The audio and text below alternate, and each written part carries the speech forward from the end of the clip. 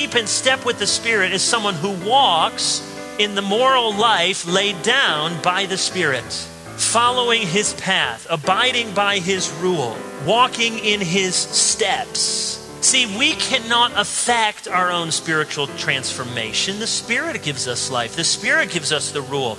We are called to follow his steps after him. This means paying attention to the conscience as the Spirit works to convict you of sin.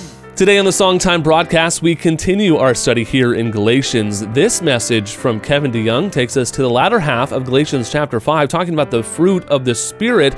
We'll break down what it truly means to walk in the Spirit so that we can walk in a manner that is worthy of the gospel by which we've been called. But first, we'll be joined by Todd Nettleton from Voice of the Martyrs as he helps us be informed of what's happening around the world with the persecuted church. The many voices are coming together for that one message. I'm your host, Adam Miller. You're listening to Songtime Radio.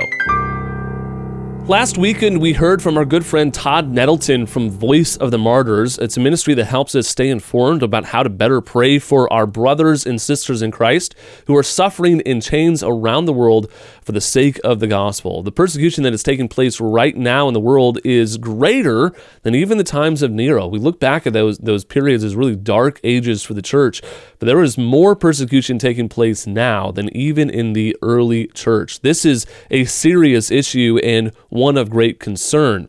Now, there's been much more to this conversation that Todd and I have been able to have, and you can hear all of that by heading over to our website at songtime.com as we give you some insight of what's happening in Mozambique, what's happening in Iran, Afghanistan, as well as China. There's so many ways in which we need to be informed, also to be encouraged to pray for our brothers and sisters. That's the primary ministry of Voice of the Martyrs, to inform us so that we can pray for them. And coming up on November 6th is an International Day of Prayer for the persecuted church. We will be joining with many churches all across New England, the Northeast, America, and around the world, including churches in Iran, as well as China, and even in Mozambique, who will be joining us for this International Day of Prayer for the persecuted church. I want to make you aware of that so you can let your pastor know, your church leaders, as well as your missions committee, so that they can bring this in front of your church on November 6th, the first Sunday in November. But here to explain that to us, we're joined once again by Todd Nettleton from Voice of the Martyrs. Todd, explain to us a little bit about this opportunity that we have to pray with Christians all over this world. Well, we mentioned earlier, the first thing that persecuted Christians ask us to do is pray for them. And so the International Day of Prayer for Persecuted Christians is a direct response to their first request. It's what they want us to do. And as you say, it's coming up November 6th. We have resources at persecution.com. We've got a new video this year. It actually focuses on a Christian in northern Nigeria. We have some church bulletin inserts. We have some slides that you can pull and have specific prayer requests. But the goal is simply to equip churches or families or Bible study groups to be able to pray for our persecuted brothers and sisters. And, maybe you look at your church calendar and November 6th is already scheduled. Okay, fine. Pick the 13th, pick the 20th, pick the last Sunday in October. But the key is pick a day when you're going to specifically pray for our persecuted brothers and sisters, which again is the number one thing they ask us to do. And that is a part of our fellowship within the body of Christ, is to pray for each other and to lift each other up. Our brothers and sisters are suffering. They ask us to pray, and so International Day of Prayer for Persecuted Christians is a great day to respond to their request. And there's so many resources, as you mentioned, on your website, but also what we've been talking about in this time we've had together, reminding people of all these different countries as well. Something I like to say, and you've said this as well, when you're watching the news and you see all these stories, they're a reminder that there are Christians that are in those countries as well that are asking for our prayer.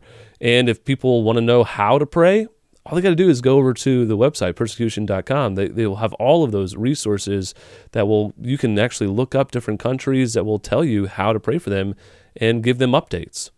Yeah, we will. And in fact, we have a printed global prayer guide that lists out all the countries where Christians are persecuted. It lists kind of who the persecutor is. Why are they persecuting?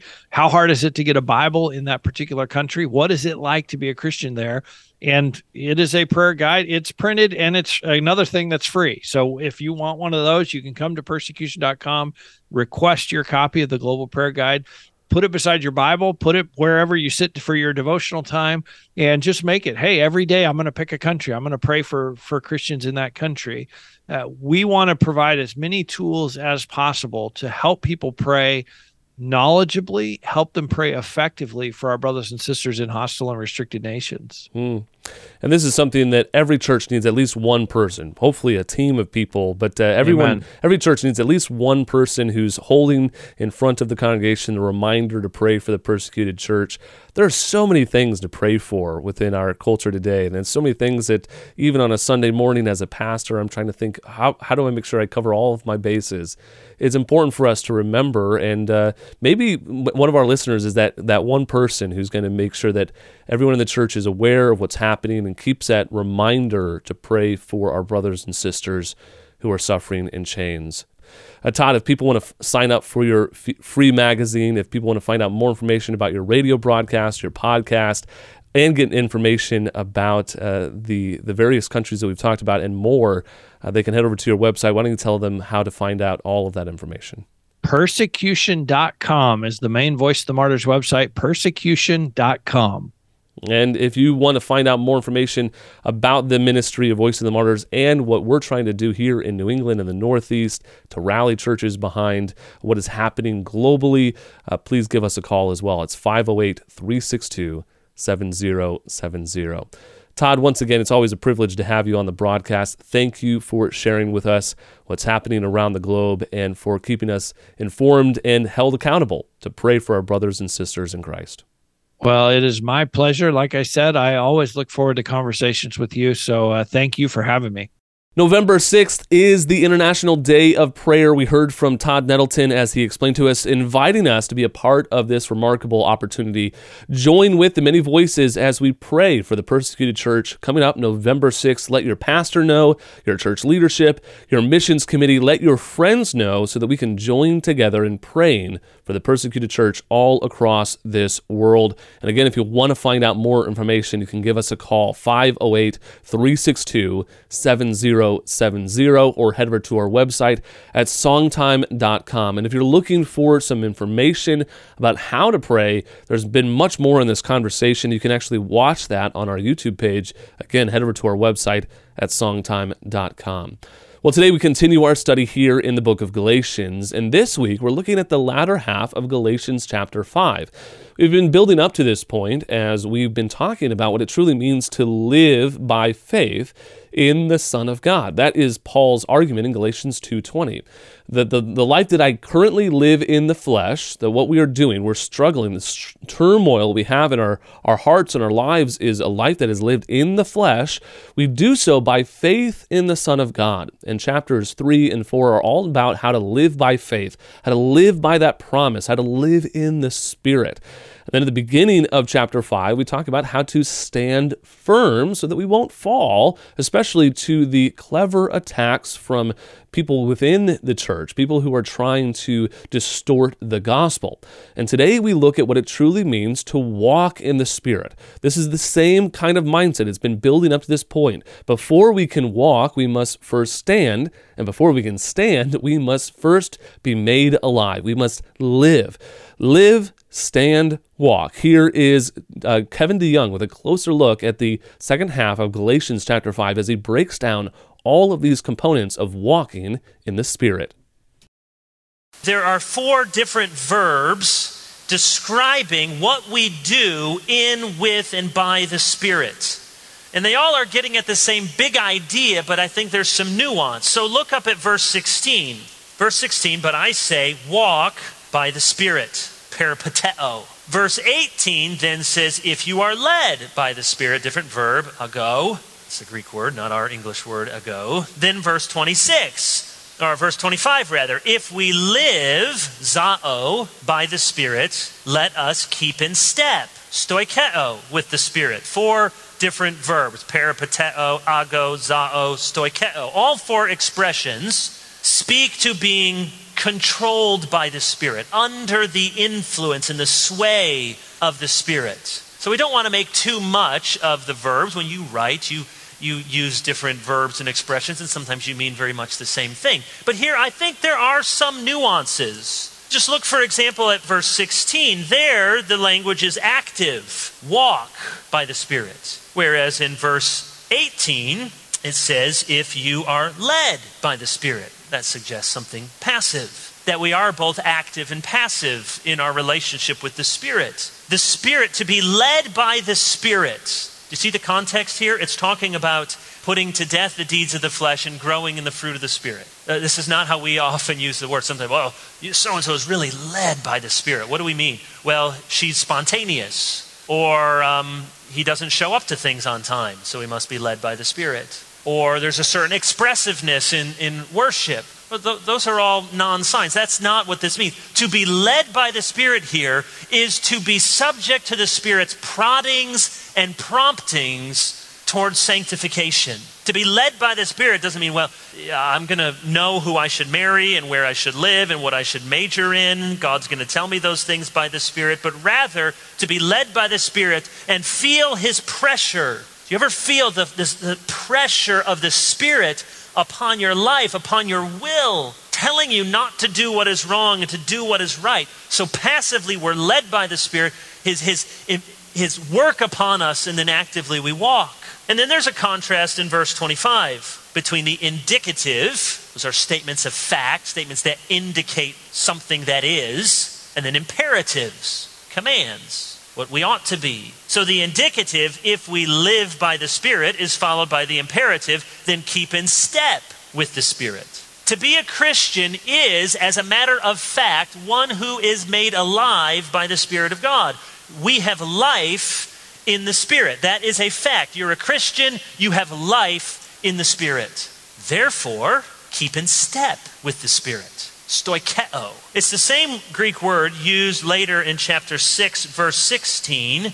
And as for all who walk by this rule, so you can translate it as walk, but it's actually a different word than the word translated for walk up in chapter 5, verse 16. That was peripateo. This is stoikeo. They mean roughly the same thing, but again, there's a different nuance. Stoikeo is the word used to be not just walking with someone, but following in footsteps, to be lined up. You get the sense for it in chapter 6, 16. All who walk by this rule. Stoikeo is to be lined up according to this plan and purpose. To keep in step with the Spirit, chapter 5, verse 25. Again, that's not someone who's really attuned to subjective nudges and impressions, but to keep in step with the Spirit is someone who walks in the moral life laid down by the Spirit, following His path, abiding by His rule, walking in His steps. See, we cannot affect our own spiritual transformation. The Spirit gives us life. The Spirit gives us the rule. We are called to follow His steps after Him. This means paying attention to the conscience as the Spirit works to convict you of sin.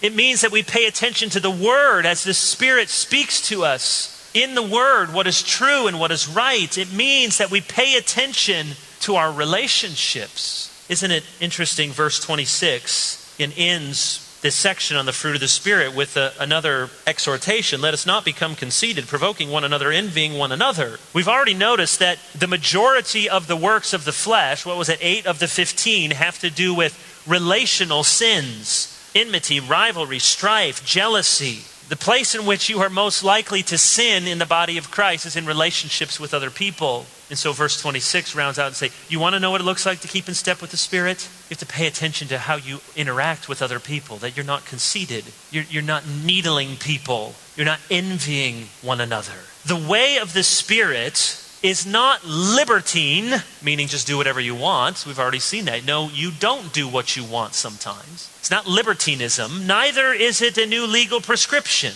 But it is a new way of life. And it is a new way of life within reach for the Christian. Not perfectly, of course. But victory is possible because the Spirit is a bridle on sin. Calvin says, God's Spirit so forms the hearts of the godly for holy affections that the flesh and its lusts do not prevail, but being subdued and put as it were under a yoke, they are checked and restrained. Do you know this about yourself, Christian? You have a new nature, a new principle at work within you, a new power at work to transform you. Yes, there's a fight. Yes, there's a struggle. Yes, there's a war. But doesn't it make a difference if you go into the battle knowing that you will be victorious? That the Spirit is there, rubbing your shoulders there as you get back out into the ring, and He's going to see to it that you have the victory through our Lord Jesus Christ.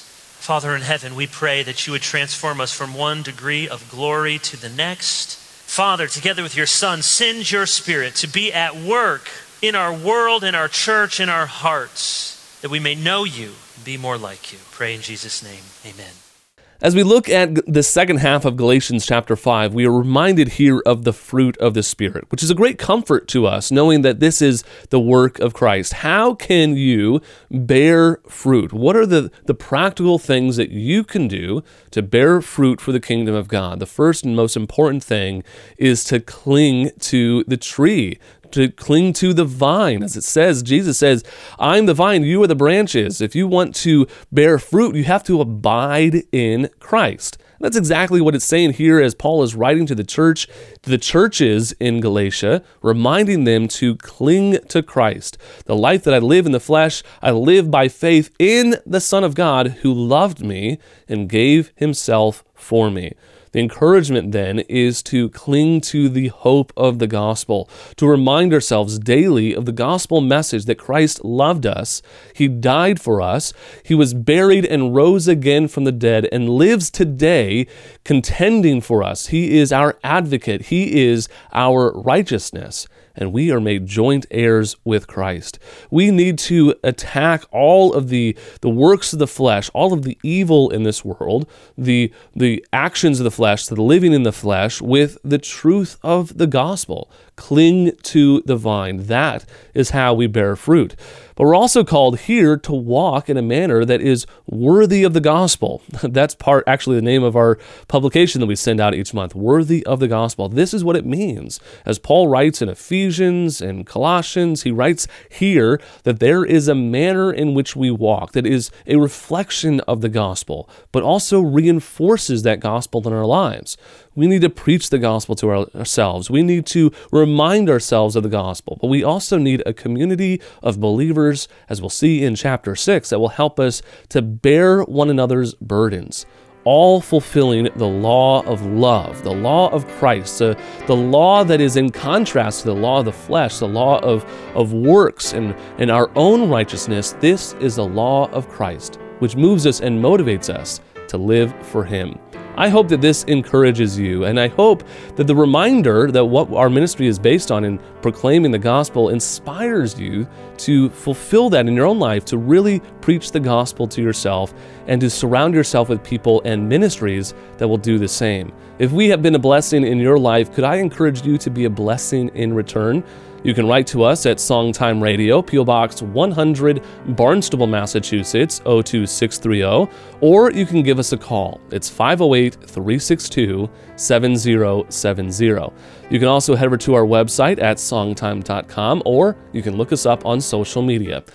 On behalf of everyone here at Songtime and our late founder, Dr. John DeBrine, who has always encouraged you to grow in grace so that you won't groan in disgrace, we want to thank you for listening. From Cape Cod, I'm Adam Miller with our theme verse, Galatians 1, 3-5. Grace to you and peace from God our Father and the Lord Jesus Christ, who gave himself for our sins to deliver us from the present evil age, according to the will of our God and Father, to whom be the glory forever and ever. Amen.